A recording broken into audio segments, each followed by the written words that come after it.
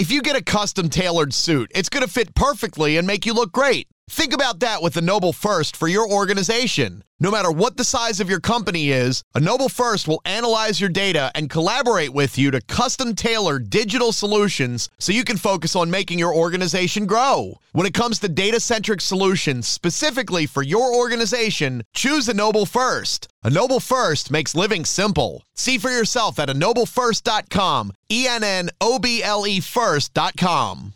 If you only have a 401k, you're not getting the most for retirement. Wait, what? Add a Robinhood IRA on top, then they'll boost it by 3%. You can do that? And if you transfer in any retirement account, you get 3% on top of that. Is there a limit to the match? No limit. Robinhood Gold gets you the biggest contribution match of any IRA on the market. Sign up for Robinhood Gold at Robinhood.com/boost by April 30th. Subscription fees apply. Investing involves risk. 3% match requires gold for 1 year from first match. Must keep IRA for 5 years. Match on transfers subject to additional terms and conditions. Robinhood Financial LLC, member SIPC.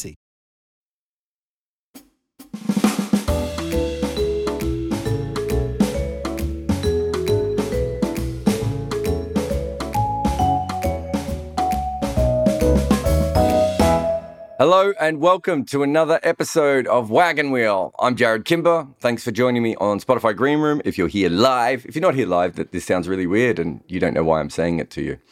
Big thanks to everyone who's helped support us. We've just changed podcast companies, actually. We've gone over to Sports Social. And so huge thanks and shout out to them. You might be hearing Sports Social at the start. Everything else should happen normally. There should be no changes for you. But thank you very much to them. Big shout out to Manscaped as well. Remember, you can get 20% off and free worldwide shipping on all of your male genital grooming products. They've got the deodorant, which Mukundra loves to use. They've got the underwear, which I'm assuming my other producer, Nick, wears. Arajotti, I don't know what he uses from Manscaped yet. I don't think we've got him any Manscaped products. But yeah, if you want to trim your testicles in the safest possible way, I suggest Manscaped. Big thanks to Bodyline T-shirts as well. And of course, everyone who sends us money on Buy Me a Coffee. Very much appreciated for that. And also, you can support us on Patreon. And the people who support us on Patreon and go at the first class level and above get to ask questions on this here podcast before anyone else. And they have. Ian Price says, is out and out fast bowling sustainable in this era for players who are 3 format? Archer, Wood and Stone have all been beset by injuries in recent years. Is this the combination of the increase in number of days of cricket and the intense strain of 90-mile-an-hour bowling? Some interesting stuff that you put in there, Ian. The first thing is that being a fast bowler from England has never particularly worked because we haven't actually added any extra days in English cricket than before. They used to play 27 3-day first-class games. So the amount of first-class cricket, or domestic cricket, if you will, is more or less the same for anyone, which is too much for any fast bowlers anyway. We're certainly understanding platooning now. It's something that we've taken from baseball. But I think you're right. As a rule, I think it'd be very hard to be an out-and-out quick bowler in all 3 formats now. Jofra's case is slightly different because he has the ability to gear up or gear down based on the conditions. His height, his release, and his skill set. As we've seen, he took a 6-wicket haul. Was it Leeds? I think it was at Leeds. Bowling at about 82 miles an hour, right? Like he's a different case. But guys like Stone and Wood for sure. Tamal Mills, I've talked to him about it a lot. I still think Tamal Mills could get up and play a couple of test matches. Tamal disagrees with me. But the point is that for him to be able to bowl at maximum pace as much as possible, it just doesn't make sense for him to play in the other formats of games. So I think that's very, very true. Every country has different sorts of limitations and strengths when it comes to this. But I would think that if you are an out-and-out pace bowler, you'd probably be better off picking 1 or 2 formats and certainly not trying to play all 3. I'm not saying that that's the reason Mark Wood gets injured so much, and I know he wants to play all 3, which is very, very fair. But realistically, I don't know with the modern strains and how far we push bowlers if that is really going to go. So the one difference I would say is when they used to bowl the 27 games and 3-day matches in first class cricket, you talk to a lot of players who played in that era, and they'll tell you that they I'm trying to think of what the best way of putting it is. They didn't go at 100%. In fact, I talked about this with an international bowler recently about playing county cricket, and he said you play a lot of county cricket between 70 and 85%, which means that you can protect your body. International cricket is very rare for you to be able to pull back. It does, on occasion, it can happen. Generally, if you're playing in the IPL or you're playing for a franchise league or whatever it is, you're probably playing at much closer to 100%. And if you're a fast bowler, that's not ideal. I'm starting to think that, fast bowlers probably only have so many deliveries in them at their top speed anyway. But it's a really good question, Ian. Christopher says, is batting time but striking on, say, below 40 a viable and sustainable way to be successful in Test cricket? Well, at the moment, if you're averaging, over 35, they should give you a knighthood, even if you're not from a country with a knighthood. And I don't even believe in knighthoods. I think they're silly. So, yes, we did this on TalkSport yesterday when Neil Manthorpe was throwing to Mark Nicholas, and he was saying that surely there is value in a player facing 100 balls per innings, especially when they're an opener and they have the ability to, soften the new ball. And I think we all know that there is value in that. But Dom Sibley did that, and he averaged 84 balls per out. I think that's right, which is an extraordinarily high mark. It's a lot of balls to face between dismissals. But he averaged under 30, and England got rid of him.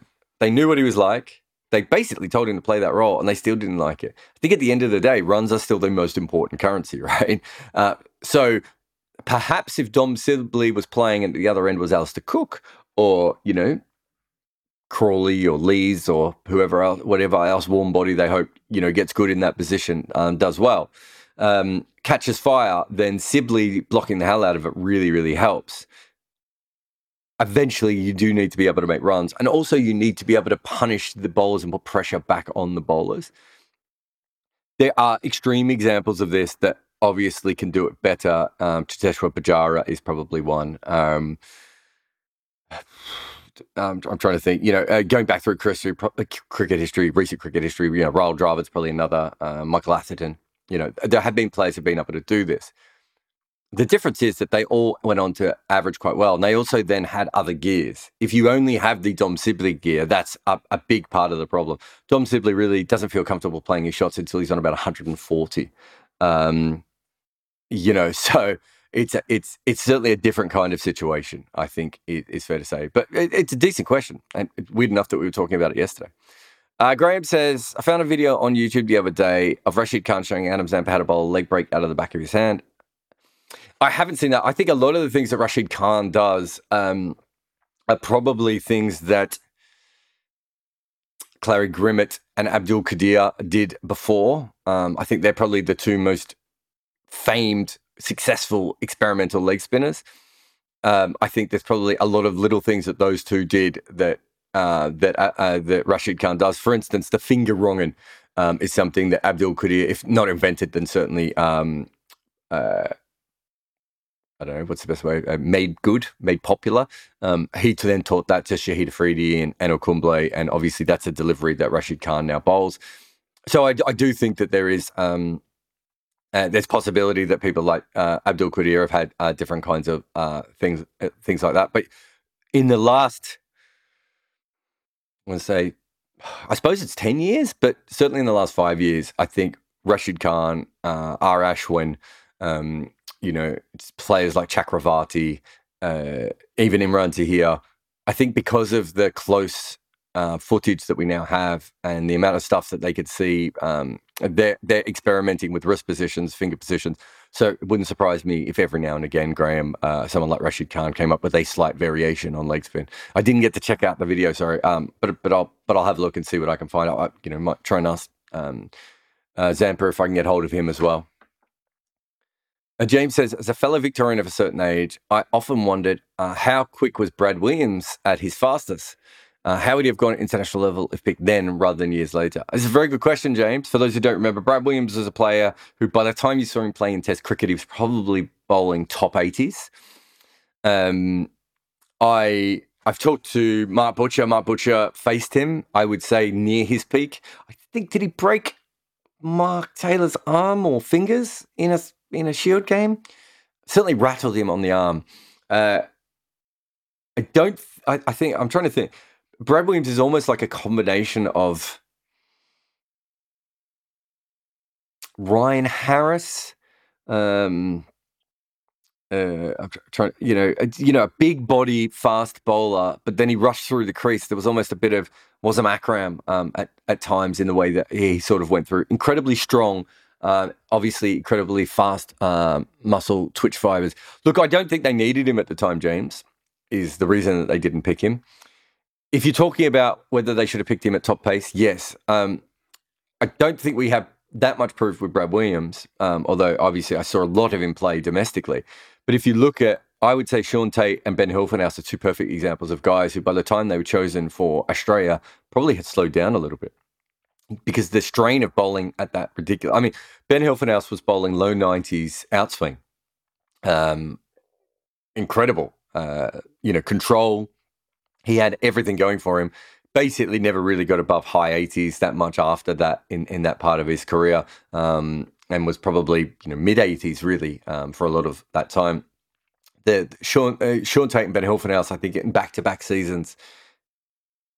I'm trying to think if it was back-to-back. Probably wasn't actually, but in a similar period of seasons, both took over 60 Shield wickets, which I think Colin Miller had done that, and Chuck Fleetwood-Smith had done that. I don't think anyone else had ever done that, or at the very least, they were very close to those marks.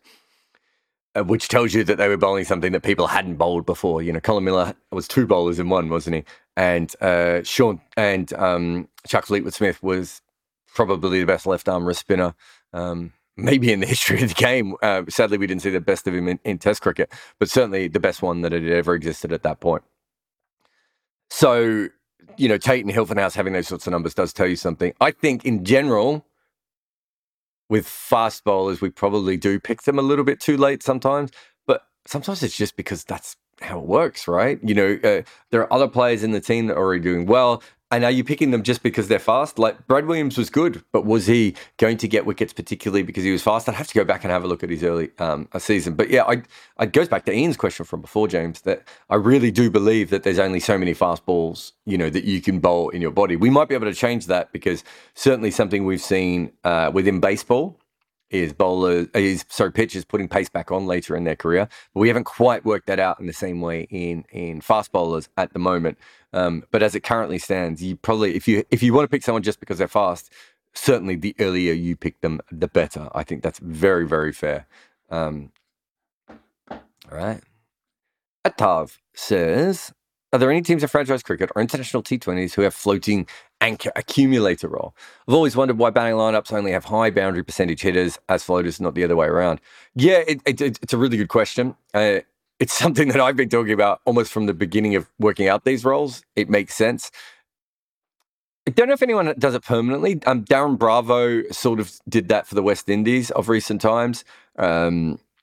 Trying to think of other players. I think Steve Smith Australia's tried to do it with Steve Smith. They just feel uncomfortable doing it with him. But there are certainly players who drop down the order in certain situations. It's hard, Atav, only because a lot of these sorts of the players tend to be openers. But you do occasionally get a number 3 or a number 4 who will drop down the order because of this. I can't think of anyone who does it regularly, and that's only because they're probably in different kinds of team environments all the time. But I think over the next 3 or 4 years, I'd be shocked if you don't see more of it. Satchmo says, Australia's backup seamers had poor figures in the 2005 Ashes. Was that the main reason they lost, or was England's use of reverse swing just too good for their batters to counter? So Gillespie was finished, and Australia trusted him. And let's be honest, Gillespie's an all-time Australian great bowler. Not probably a world great, but certainly a great in Australia, and was a fantastic player. It's hard to say that they shouldn't have backed him. Then they also had the problem with Glenn McGrath. That's probably the reason that they didn't win the series. But the bigger thing that they weren't prepared for was England using reverse swing, was England reverse swinging the ball so early. And their batters really did struggle with the new ball swinging and then the old ball swinging. That said, I think if Glenn McGrath is fully fit all the way through that series, I think Australia probably still sneak home. So if that's the case, as usual, the bowlers win you series and the batters keep you in the games. But maybe in a short series like that, had the Australians been able to work out the reverse batting a little bit better, they might, it was such a close series, I suppose is what I'm saying. So any slight improvement, had they decided that Gillespie was over, I think they have a better chance of winning that series. Obviously, if McGrath was fully fit, they have a better chance. But even if they'd found one we know what Simon Katich became in Test match cricket. Simon Katich had any of that kind of form. At that stage, he definitely would have helped Australia in that series. And instead, they kind of didn't have anyone helping. That's a really good question. Ray is asking, just how good is Marizanne Kapp? Top 4 finishes for the women's where I'm Robert. Oh, I tell you what, Ray, you've caught me here because I haven't had a look at what at what happened in the games last night. So, and also by the time most people are listening to this podcast, Ray, it will be up. Look, Marizanne Kapp is an absolutely phenomenal cricketer. What I like about her is almost from the first time I saw her, a lot of the women play really good, but they're quite obviously amateur or semi-professional. I don't mean that in a bad way. I just mean it in, it's quite clear that this is something they do, but they do other things. Marizanne is one of those people that, even if she never got played for cricket, she'd be like, in club cricket, she'd be the most professional one, right? She's just one of those players. And I think because of that, she gets the absolute most out of her game. I'm desperate to get her on a podcast. I should send her a message shortly, try and get her on a podcast. I'd love to talk to her about also the duality of Marizanne Kapp. I find really interesting. So, you follow her Instagram and her Twitter, and she's soft and she's, she's a normal human person. When she's out on the middle, she's very, very fierce. And I find that the dichotomy there really interesting. The fact that she was professional at a time, I mean, now the South African women's team is so good. It's not a surprise that she's like this. But for anyone like you and me, Ray, who have been following South African women's cricket for a long time, she was like this when they were an absolute shambles. I find her a fascinating cricketer and a fantastic cricketer. As far as the round robin goes, obviously Australia's going to make it. England had the worst run at the start and South Africa had the better run at the start. West Indies played very good. I wonder if they're starting to drop back. I really like New Zealand. I think it's a fascinating tournament so far. Wish I knew what the result was from last night. But I think it's been a fascinating tournament for so far. The important thing is that this is a really important Women's World Cup because it's played in a terrible time zone for England, and that's genuinely been the biggest market for women's cricket. So taking that away from this is, I think, and then still having such a successful tournament. Bangladesh have obviously played good at times as well, which is really, really important.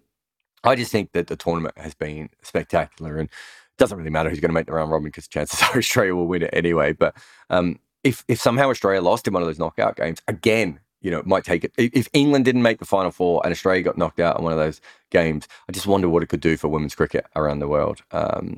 It would be spectacular. Kennedy says, why don't teams get funkier with their batting lineups in tests? There is the one time when Bradman reversed the batting order and smashed 270 for number 7, but it seems rare otherwise. Is it an area where white ball thinking could bring in advancements to test strategy? Okay. That Bradman one is because of uncovered pitches. When we had uncovered pitches, we certainly had more batting lineup flexibility. Once we went away from that, 2 things happened. The first one is that batting lineups naturally didn't move as much because you didn't need to move them as much. And secondly, what happens in that era is people start to say, I'm a number 3, and I'm a number 4, and I'm a number 5, and I'm a number 6. And that filters, when batting lineups are a little bit more lucid, is lucid the right word? Flexible, loosey-goosey. And at that stage, I don't think players thought as much about their batting positions as they do now, where it almost becomes part of your identity. And what happened was that filtered down to younger cricket. So you now get people, you now get 10-year-olds going, well, I'm in number 3, and it's nonsense. And my best thing, and I've talked to some pretty high-level people about this. I think a lot of analysts believe, like you do, Kennedy, that there should be more movement within that. But I've talked to a lot of analysts and everyone, and it's really tough to get people to change. But here's my perfect example of this. There was a period where Strauss and Cook were doing brilliantly for England, and their number 3 was Jonathan Trott. The idea of Jonathan Trott is really, he's not a number 3 in a classical sense. He's more like a backup opener number 3, which is more an England way of having a number 3. If you lose an early wicket, no doubt you want Jonathan Trott to go out. And not just an early wicket. Realistically, especially in England, if you haven't put 150 runs on the board, or 120 runs on the board, you probably definitely want Jonathan Trott. If your opener's put on 200, you definitely want KP to come out. Right? And so straight away, you have a different skill sets available to you. I would say that if you look at modern batting, so I even go back further than modern batting, probably post-war batting. Most of the players bat in the positions they do because of the skills that they have. So your flexible batting lineup probably doesn't work most times because there is a reason why the number 5 is at number 5 and not number 3, and that's probably because they struggle with the new ball. There's a reason why the number 3 is at number 3, and it's probably because they don't like to start as often against spin or whatever it may be, right? And I think in that that's the reason that batting lineups kind of end up what they do. But in extreme examples, there are times when you might have your wicket keeper at number 7, or maybe a bowling all-rounder at number 7, who is actually a very, very good player of the moving ball. Now, they're not going to average 50 or 45 or even 40 if they bat up the order. They're still going to average 30 or 35. Or even 25, right? But they might be very good against the lateral moving ball. Well, if you're 2 for 10, or 10 for 2, sorry, everyone, you probably would prefer in that situation to have your bat player come out and play. And I think that's a very, very fair way of looking at it. Just batters are very, very precious with these batting positions. They really are. Look, I have enough trouble convincing them in T20 to move around Kennedy. So Test cricket's hard, but I agree with you. But I also understand why it hasn't happened as much as it could. But in the future, I think it should happen more often. All right, let's get into some live questions. Vamsi. Hey man, how's it going? Very good. What's your question? I've been watching a lot of South African cricket, and considering how much bullshit they're going through, it is impressive the good teams they're able to put out. Both the men's and the women's team, they've been incredible. What are your thoughts on that? You can't stop talent at a certain point, right? And the South African system, I'm going to take the women's system out of this for a bit, but the men's system is always going to produce talent. Like I've said this before, that if you had if you were a T20, franchise owner or an analyst or a scout, one of the best places to find talent is literally not the franchise stuff, but the outer part of South African cricket, the guys who haven't even had a go in franchise cricket yet. There's some phenomenally talented players there that partly due to, the way the quota system works, partly due to the way that the franchise system works, aren't getting through. They also have a very good climate for cricket. They have a great private school system for cricket. There's a lot of things in their advantage, when it comes down to that. Plus, they have a lot of people. They do have 50 million people, and they're an outdoor country. I think that's probably fair to say of most of the Southern Hemisphere places, but probably even more so of South Africa and Australia than say New Zealand. So I think all those things play in their advantage. Where they've struggled, especially over the last couple of years, is with no real good management, with other political issues sitting over their heads, with, no one really knew even if their coach was going to stick around, right? Graham Smith's been under the gun. They haven't been able to keep AB de Villiers. They had the Kolpak situation, all those sorts of things that other teams haven't had. Means that their record at international levels a bit more spotty. The other thing that they've really struggled in, I can't remember, I have to have a look, but they've really struggled to find good batters over the last 5 or 6 years. Dean Elgar, Quinton de Kock. Am I missing someone? I mean, Faf fell off a cliff. Temba never really stood up the way that they thought he was going to be. Rassie's a good trier, but probably not more of a replacement level player than a star at test level, especially. So there's probably, a little bit there where they're just not quite at the level that you would want them to be at. But look at their bowling lineup. Like Nokia and Rabada on their own. They had Philander for a long time. They've probably got the best 3 spinners they've had since 1905. layer on layer on layer, I think they've done really well. The women I'm going to talk about slightly different. Women's really interesting. Their women were trash, right? I remember trying to work out why the South African women were so bad, and literally all I got was that there were too many white women in the team, and they were afraid of, that people were afraid of pushing a white sporting team. Luckily, that changed, but they did a thing that's very similar to what England did, and it works in the short term, and then it sort of drops off. And what they did was they basically semi-professionalized a group of 15 to 25 women. That gets you really good short-term results. And that's what the South African women have done. On top of that, they've been able to supplement that by traveling around the world and getting slightly better. My worry is that this is a golden generation of South African women's cricket, and that the next generation will drop back. And what happens then, right? That's my worry. Hopefully it doesn't happen. There's certainly some talented younger players coming through as well. But it doesn't look like it looks like the majority of their best players are 30 plus. And on the downhill slope of their careers. Like I've been saying, this might be a last dance type situation for the South African women. That's my worry with them. But, they did, if Cricket South Africa was slow to move with the women, when they did move, they made very good short-term decisions, I think, with the women. How that goes long-term, I don't know. I'm not going to lie to you. But I do believe that they are very, across the board, South African cricket is run horribly. And they probably made more good decisions in the women than they have in the men. And I hope that pays off. But, people always say to me, you underestimate South Africa. And I say, I don't underestimate South Africa. I know that they're basically, South Africa is like a slightly worse version of Australia in that they could win a test match kind of anywhere in the world at any time. But they just don't have the batting that consistently make runs to win consistently. And that's what you need. Bowlers allow you to win any test match at any time, and bowlers are generally what win you series, but batters are what allow you to be consistent from series to series.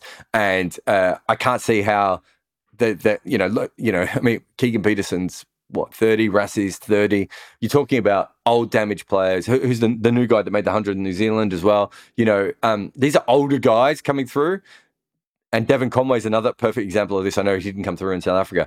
There seems to be a missing bit between 20 and 28 with their batters, where they're not developing the way that they should be. And I could not tell you what that is. I'm not in their system enough to see if there's a franchise problem or a coaching problem or what that is. But the fact that all these guys seem to be developing really late tells me that there's something going on within South African cricket when it comes to their batting specifically. With South Africa, do you ever think there'll be actual parity in the team racially? Because it's a special country. It's very different from any other country in the world. The separation between racial lines is so extreme. Do you ever see like a South African team that's like, I don't know, 80% black? I don't see that happening. Do you? Yes. No, I do, because eventually, it depends on what you mean. It would take a long time, and by then we might not be playing international sport. But yes, I do, because we've already seen. So if you're investing in talent, right? South Africa is already making the most out of three racial groups. The white people in general, and I'm putting the English and the Afrikaners kind of in that together. What they call the Cape Coloured community. Which is, an incredible community within cricket and has been Basil D'Oliveira, Crom Hendricks, all the way back. And then the Asian community, right? They're getting absolutely the most out of that. As cricket becomes more of a business, it doesn't take a rocket scientist to go, what part of the system are we not getting the most talent out of?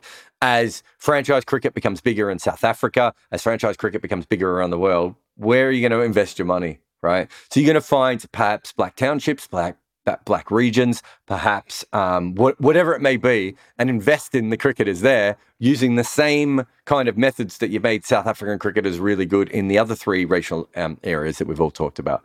So yes, I do think it will happen, but that could take forever. And the South African government, the quote, I've done this on the quotas before. I can understand quotas, and I fully back the ideas behind quotas. But if you really want there to be a lot of great black young players in your team, copy what the school system is and put a couple of $1 million into having, educated black kids who play all sports. But, cricket is obviously one of those that is struggling more on scholarships. That's what I would do. But they're probably not going to do that because it costs money, and they'd rather just scream at people about quotas rather than that, because that's what politicians do, right? Politicians look for short answers, and what I'm talking about is a 10 or 15-year plan, if we're being honest. I mean, in that area of the world, cricket is definitely a rich people's sport. And also, Yes. I'm done. So shout out to the Joker. But man, god damn it. Luca's been good this year, so I'm going to ride the Mavs. Yeah, Joker's been good, but by the time he gets to the playoffs, he's going to be exhausted, and it won't do us any good anyway. Sorry for the Denver Nuggets chats, everyone. Thanks for your question. All right, who have we got next? Raid, R-A-E-D. I'm saying that as Raid. Am I Raid? It's right. Yeah, you got that. Raid. I was right the first time. I was actually wrong both times, probably. What's your question? I'm just used to saying that it's right living in Australia here.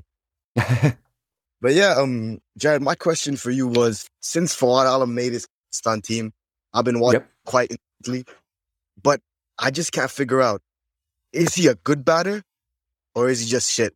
No, he's definitely a good batter. You can't make the amount of runs that he's made, even domestically, by being an averagely talented player. He's certainly a good player. He's probably got, I would say, I'm trying to think, like a lot of sort of slightly above average test talent players, he's incredibly strong at the things he's strong at and probably quite weak at the things he's not as good at, right? Which is, I'm trying to think of, maybe someone like Ian Bell is a good example of a player like that. You know, that sort of, Justin Langer might be another, a good example of a player like that. Maybe Rahane is another one, right? They're definitely above average talents, but the thing that stops them from going to that next level consistently is just the things that they don't do right. And I think that's probably part of the problem here. I also think that he spent too long playing in first-class cricket, right? Like there is I've talked about, we've talked about this before. I suppose the Graham Hick one is the best example of that, where you get to a point where you're not challenged anymore if you are an above average talent. And you see it a lot in county cricket. You see these players who, they just knock it around after a certain, it just doesn't matter as much to them. And when they get to the upper level, I remember seeing Jesse Ryder after he played about 2 or 3 years of county cricket facing Liam Plunkett and like being all over the place. And I was like, at his best, Jesse Ryder is not, Liam Plunkett's a fantastic bowler, obviously, and he was bowling really good that day. But at his best, Jesse Ryder shouldn't be worried about Liam Plunkett. But he'd been facing, he'd been facing Darren Stevens and, and Tim Murtagh, right? And suddenly he had Liam Plunkett bowling to him. And I think that sort of stuff happens a lot more. And I think that, in this particular case, that is what happened. A player got stuck in a system that was slightly beneath them for a long time. And it hasn't helped him develop as a cricketer in the way that it probably should. So is it kind of like developing bad habits just because you're much better than everyone around you? You kind of drop down a bit to their level? What sport? Do you play any sports? I play a bit of cricket in the nets for, bowling to my friends. Okay. If you play cricket bowling with your friends, if you had a younger brother who was like 4 or 5 years younger than you, right? And that was the person that there you go. And that's the person you're playing all the time. You probably get into certain habits where you might step across the line to whip him to the leg side because he doesn't have a certain delivery that will get a leading edge from you. Or you go on the front foot automatically, right? Because he won't be able to ping you with a short ball or whatever it is. A lot of the bad habits I got into cricket was from facing my friends in the nets. They were quite good bowlers, but they were quite one-dimensional bowlers, right? And I could get on the front foot against them quite comfortably. And of course, you get out in a game and suddenly someone is a yard quicker and hits you with a short one and you're on the front foot. It's that sort of stuff. Now you think about how many balls that he's faced of these players who are slightly beneath him. And it's not that Pakistan first-class cricket is terrible or anything like that, although obviously it wasn't, during his era, it wasn't as strong as it should be, although Imran Khan's going to ruin it in a different way, but we digress. But I would say, you basically have 2 bowlers in most first-class teams who are around test match quality. And then you have an all-rounder, probably, who bowls a lot of overs, who's nowhere near test match quality. And then you might have a developing bowler or an old bowler who's still in the team because they're handy, right? And quite often you won't even have, 1 test match quality bowler. 2 test match. You might only have 1. And so there's a drop-off. And so quite often you play out the good bowler and then you feast on everyone else. You get to test match cricket, there's no feasting because everyone is the best bowler from their first class team, right? And And there's a really good podcast I did with Abhinav Mukund, and he was talking about this. And he said, when you get to 50 in first class cricket, you basically make 100, right? Unless you just stuff up. Whereas when you make a 50 in Test cricket, the next 50 is still really tough. Because there's no let off. Getting past, Australia is a really good example. South Africa, when they don't use Rabada, if you're in first class cricket, especially outside of Asia, if you can withstand the new ball spells, and they could be quite, really good new ball bowlers in first class cricket. But if you can, handle that, from then on in, you're basically just milking the runs until you get bored, or someone does something spectacular to get you out. That's not the case in Test cricket. Against Australia, your first change bowler might be Pat Cummins. Against South Africa, your first change bowler might be someone like Rabada or Nortje. Neil Wagner for New Zealand. In India, it's Ashwin. Even in someone like Sri Lanka who doesn't have a very good team, it's Mbaldini, right? Like there's some really good quality players. So that step up should be harder. And if he hadn't have blunted his game, I suppose is the best way of putting it. And that's the way they talked about it with Graham Hick. If he hadn't have blunted his game, he would probably be slightly sharper and look slightly better at Test cricket. But absolutely no doubt for me that he's a Test quality player and a very, very good player with that. But thanks for your question. All right, thank you, Jared. I'm going to go Vishwanath and see if I'm right. How you doing, mate? Hey, Jared. So I kind of restarted watching cricket over the pandemic, essentially. It's a bit of a question about spin and direction it's taken, right? So when I was watching cricket in the early 2000s or the mid 2000s, whenever I saw spin, the degree of spin that I saw from spinners was a lot greater when compared to, let's say, for example, if you compare Harbhajan and Ashwin, or if you compare Yuzvendra and let's say Piyush Chawla or somebody like that. Even though Yuzvendra is probably a better bowler than Piyush at the end of the day, but the degree of spin that he got was a lot larger. Is that something to do with how techniques have changed? No, I can tell you exactly what it is. Two main things. One, LBW is much more important because the bowlers that you used to watch didn't get LBWs because if you got on the front foot, you couldn't be given out LBW in the old days. And the other thing is the spin is way quicker. Rashid Khan bowls 27 kilometers an hour quicker than Shane Warne. The quicker you are, the less spin you're going to get. Makes sense. Yeah, so spin, if you have a look on average spin, have a look, someone put this up the other day, it went viral on Twitter, Bisham Beatty bowling. Honestly, have a look at the pace of it. If he's bowling at 75 kilometers an hour, I'd be shocked. And Akshar Patel's 20 kilometers quicker than that. Jadeja's probably 25 almost. So spin has changed massively over the last couple of years. Actually, I think Ashwin was... Yeah, Ashwin's not slow, right? I mean, compared to Harbhajan, I would have thought Ashwin is consistently faster than him. But I think everyone's faster. It's one reason why Matt Parkinson has been kept out by England. But thanks for your question. Jamie, are you there? I'm here. Can you hear me? No, I can. What's your question? Okay, I haven't thought this one out, but TalkSport 2, which is very different from Test Match Special. I like both of them. What do you think? Do you like Test Match Special? And what do you think they could learn from your broadcast? Oh, they are going to hate this question. Look, I've got a lot of friends who work for Test Match Special, so I certainly wouldn't dump on it. I always felt that as a cricket fan, Test Match Special wasn't for cricket fans. And I think that when you talk to them honestly, they'll say that it's for Test Match Special fans rather than cricket fans in a way, which is fine. But when I moved over to the UK, I didn't find it particularly engaging radio. There's a lot of talk about what people were wearing and a lot of talk about cakes, obviously, and all that sort of stuff, which obviously works to their audience. So I'm not having a go. But from a cricket perspective, I was like, we can do better. I don't know how much you know about my history with TalkSport, Jamie, but they came to me, John Norman, who runs TalkSport, came to me and they paid me a consultancy fee to help set up TalkSport Radio. So it's TalkSport Cricket, sorry. So I obviously think TalkSport Cricket is the greatest radio that's ever been put together by an absolute genius. John's probably the genius, but certainly I'll take any credit I can for being involved in that. We were very mindful of two things. One, that people didn't think of TalkSport as a cricket place, rightly. and two, that we didn't want to be test match special. We wanted to be something quite different. We wanted it to be a lot more crickety. They have a scorer, we have an analyst. We also obviously have access to a scorer as well. So that's a big difference. Another thing was we went out of our way to make it.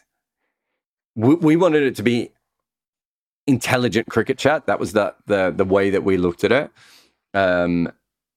Probably slightly different kinds of voices, slightly different kinds of players. I think, Goffey was always going to be part of it because he came from TalkSport. But once you had Goffey, the ability to have a different kind of core around him, I think was really important. TalkSport got Neil Manthorpe on. Now, at that stage, Neil Manthorpe wasn't even being used by BBC. I think he might have still been doing ABC. But TalkSport got Neil Manthorpe because we thought he was the best cricket commentator in the world. That's not always why people get hired for cricket commentary gigs. Neil Manthorpe was not a big name. In fact, when they started TalkSport had a look at the original lineup and saw my name, Gareth Bassey's name, and Neil Manthorpe's name, and were like, what is this? This is going to go horribly wrong. And I think all three of us hopefully have proved our way. So it was, we were trying to make it very different, knowingly, than Test Match Special. Test Match Special is a different project. Look, I've spent a lot of time talking to very key people in Test Match Special about how they could make changes. It's hard to change a thing that's been going for so long and is so well loved. But they don't think theirs is a perfect product. And obviously TalkSport, we think, exactly the same. There are certainly ways that we can get better. We probably don't, we commentate for a couple of months and then disappear. So we can't always build on the things that we like to do at TalkSport. But our big thing when me and John were getting together was, how do we make it a cricket broadcast, not a broadcast that has cricket on it? And how do we make it as smart as possible compared to some other broadcasts around the world, which I suppose have become a little bit more light entertainment shows. We wanted it to be smart because we also wanted it to be very crickety so that people knew that that's what it was going to be. So it's a very different kind of broadcast than Test Match Special, and that was completely by design. Thank you. Great answer. No worries. Cheers, mate. Siddharth, are you there?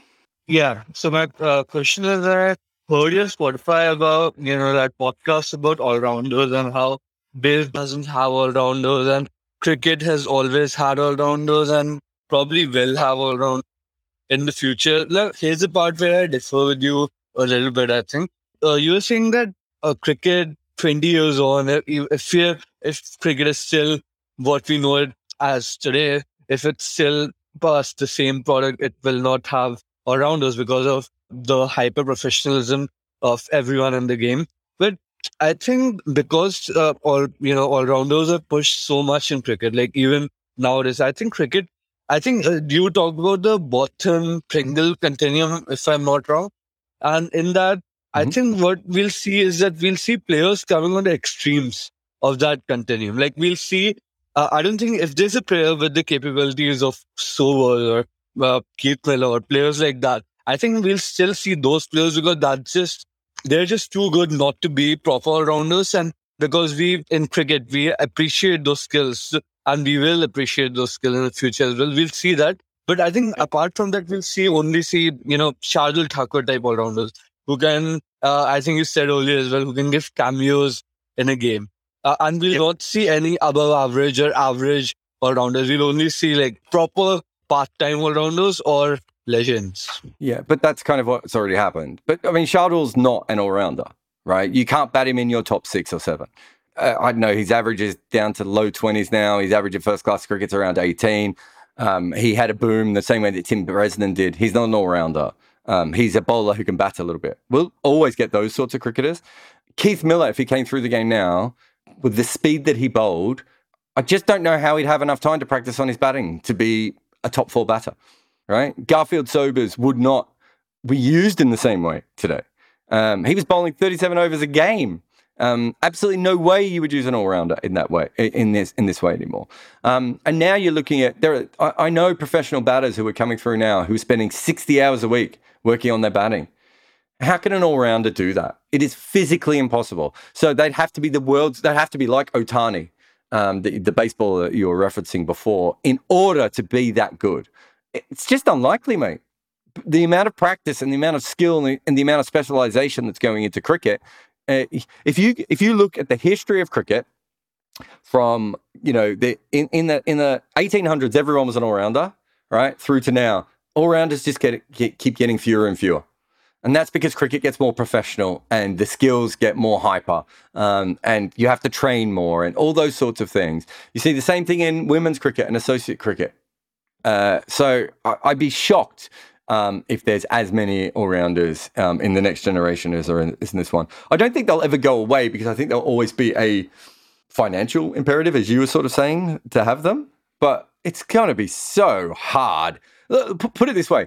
My guess is that if you gave Ben Stokes as much practice time as he'd like, he'd probably work out how to bowl with the new ball. Ben Stokes doesn't bowl very well with the new ball, hates it, right? But he hasn't spent enough time practicing with it. If he was a full-time bowler, he would have to have worked that out. That's limiting his ability, his effectiveness as a bowler. And he's an otherworldly athlete. And so, like most all-rounders, that in the future, they're probably going to have to be otherworldly athletes or incredibly technically adapted to divergent skills. It's just not that realistic, I don't think, going ahead. I understand what you're saying, that there's always going to be a money thing, but there may not be, because we will eventually get our first format of cricket, which will have a squad within the next 5 to 10 years. We will eventually get substitutions in maybe not Test cricket, but certainly probably in one-day cricket and T20 cricket and these sorts of things. All-rounders might become less important at that point. That doesn't mean that an athlete like Keith Miller or Ben Stokes, Aubrey Faulkner, those sorts of people won't still exist. But they're going to find it a lot harder to be successful at both skills, because being very good at bowling, being very good at batting, just different physical skills are required. Thanks for your question. Ashish is back. Hello. Hello, mate. What's your question? Yeah, so I was just wondering, why aren't in international series, I think cricket is the only unique sport wherein international cricket is given more importance than your franchise or domestic cricket. So I was just wondering, now in the future, I can see that franchise cricket will be given more importance to international cricket. So why aren't the number of matches per series, so in test matches, why aren't there standardized between 3 to 4 rather than 2, 3, 4 or 5 number of test matches, and similarly for ODIs as well as T20s? That way, so if you standardize the number of matches per series in whatever format, it reduces the fatigue, I feel, and maybe it increases the revenue for countries wherein you would normally play only 2 matches. So you take the example of India, Sri Lanka. They recently played 2 test matches. So if Sri Lanka were to get an extra test match, it would give them exposure, and not only that, a little extra money as well. So I was just wondering why it's not standardized more. Because India don't want to tire out their players against a suboptimal team that won't help them politically or financially? I'm not saying India in general, but I'm just saying... But it is India in general, right? It's India in general. It's England in general. It's New Zealand. New Zealand don't want to play 4 test matches against the team because it'll cost them too much to put it up unless it's India. It's the same thing, right? There's a financial reason why this doesn't happen. Essentially, what you're talking about is, why is an international cricket a league? And international cricket isn't a league because none of the teams want it to be a league. It should be a league, and it should be run far better than it is. But they want to run it bilaterally because they want to control over it, because they're all sociopaths. Poor organizations who are terrified of losing any control over the game. And because of that, we have this shit system. There's your answer. Thanks for your question, mate. Devonish says, Pussy Shaw just failed a fitness test. Oh, I didn't see that. People bring up the fact that some of the great players of yore would have struggled with, which I think is an unfair comparison. If these players' ability depended on passing a test, they would have made the effort to pass it. Yeah, I mean... W.G. Grace was a hurdler and a footballer. He was an incredible athlete. We sort of know him as the big old guy. Also, he was so far ahead of the game he could get big, but he was a good athlete when he started. Don Bradman was a fantastic athlete. There's always an Enzo Manuel Haq or an Juna Ranatunga or Mike Gatting there's certainly been players throughout the history of our game that have been less athletic, and in batting specifically, there's certainly a part of it. I mean, there are unfit players in every sport. I would say playing basketball when you're unfit is really hard, and yet James Harden regularly does it with a dad bod. You see lots of NBA players like that. You occasionally see, Premier League footballers where you just go, how is he at this level? But he's so technically gifted. It's getting harder and harder to not have a supremely athletic frame and play any top level sport in the world. Perhaps, and depending on how you feel about darts, I suppose. But you're right. I mean, it's part of the game, and it's silly to sit back and not do it. It's also fairly easy. I know one player who said to me he just cut out carbs and beat all their fitness tests and skin fold tests almost straight away. A lot of it is bad habits. I remember when I went to the West Indies, so many of the players, even the players with really good physiques, were still drinking full fat Coke. And I'm like, you're just pouring sugar in your body.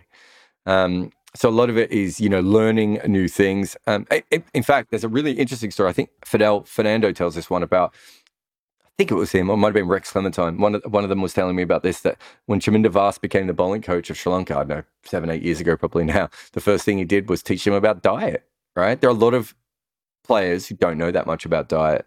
So I certainly think that is a major part of it. Keshav, you there, mate? So I just wanted to get your views on the Virat Kohli situation. I mean, a player like him who would... Sorry, I completely lost which situation? Virat Kohli situation. Virat Kohli. Okay, yep. Yeah, so a player like him who essentially in his heydays used to have, 3 centuries or a tour maybe, and now it's been almost 3 years since he has scored a century. So some people might say, okay, he's mentally not there since the captaincy saga took place, but that happened only in the last few months, right? So what do you attribute this to? I mean, a player like him going so long without any century?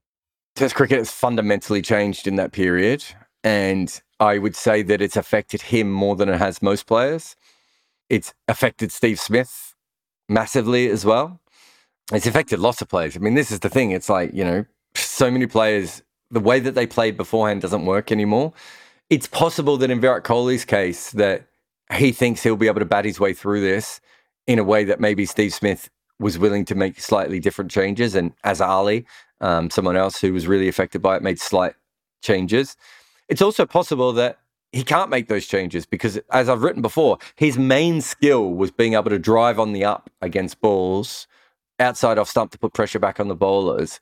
If he doesn't have that, I don't think he has a strong enough defense just outside off stump against especially with the wobble ball era, to be able to maintain long innings.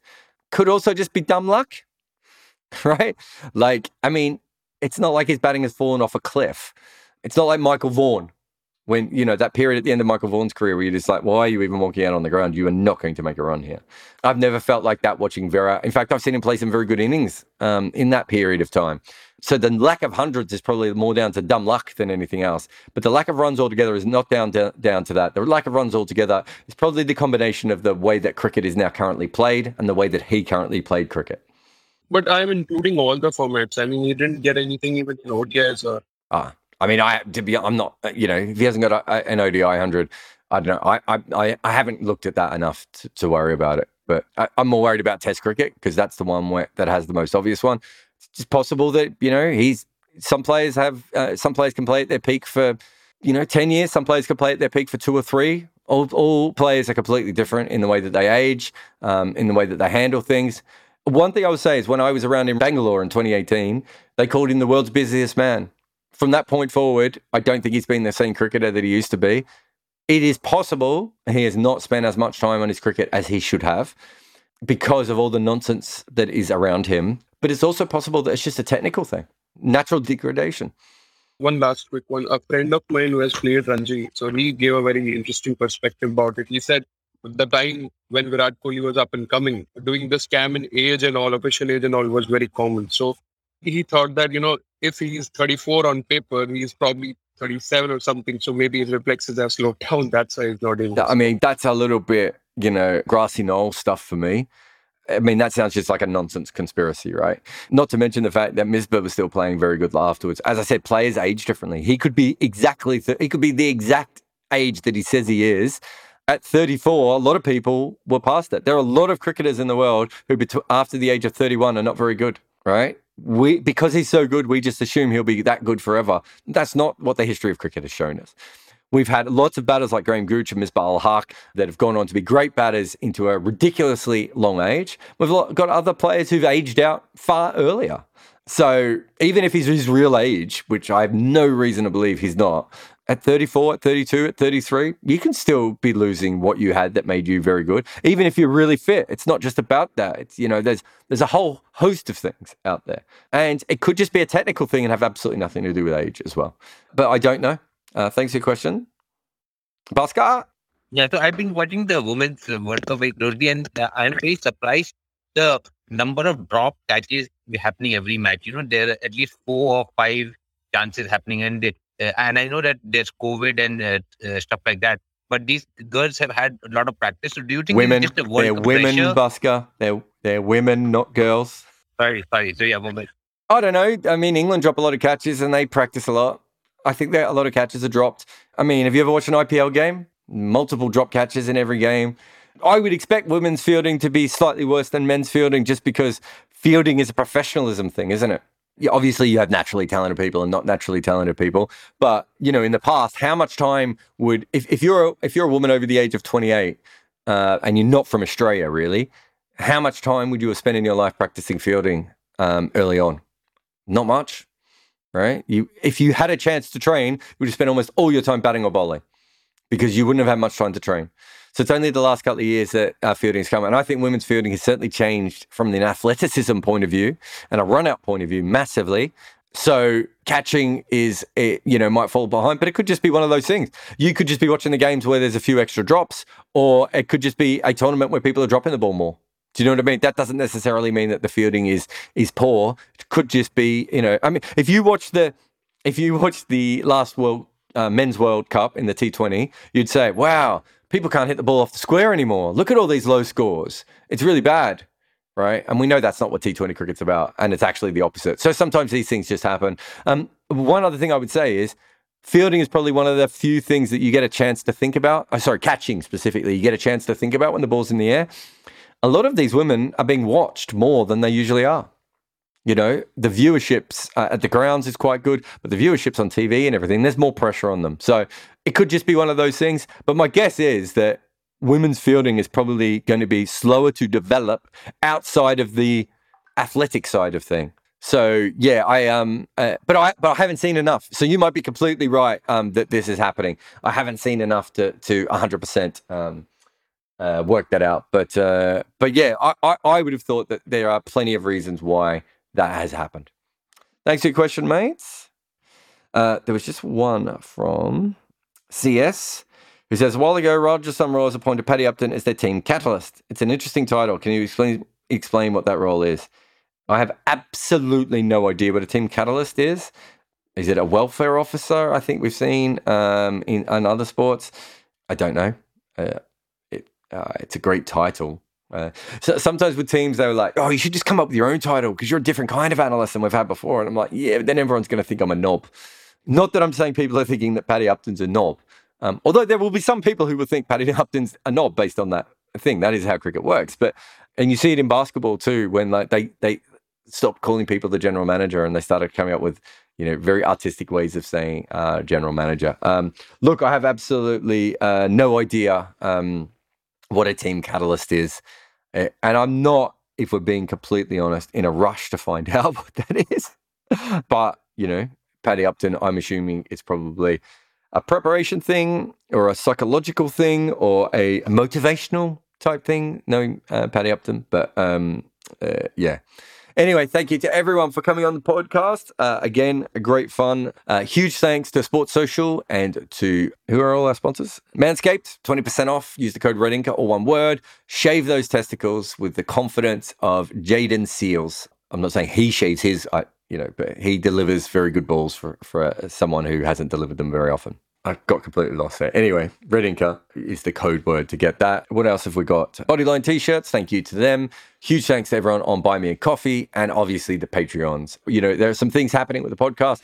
We're still looking at bringing in a third one. So if you can back us on Patreon, become a patron of Patreon, whatever that's called, we're moving towards hopefully getting a third podcast. And there's some other hopefully cool developments coming through in the next little while on the podcast. But huge thanks to everyone who's been supporting these. And, you know, if a lot of people just listen to the Wagon Wheels, but, you know, listen to the Red Inca podcast as well if you get a chance. The last one on Wasim Khan will tell you a lot about Pakistani cricket and Wasim Khan's role in what was a crazy time for cricket there. Thank you so much to everyone, and I'll talk to you again real soon.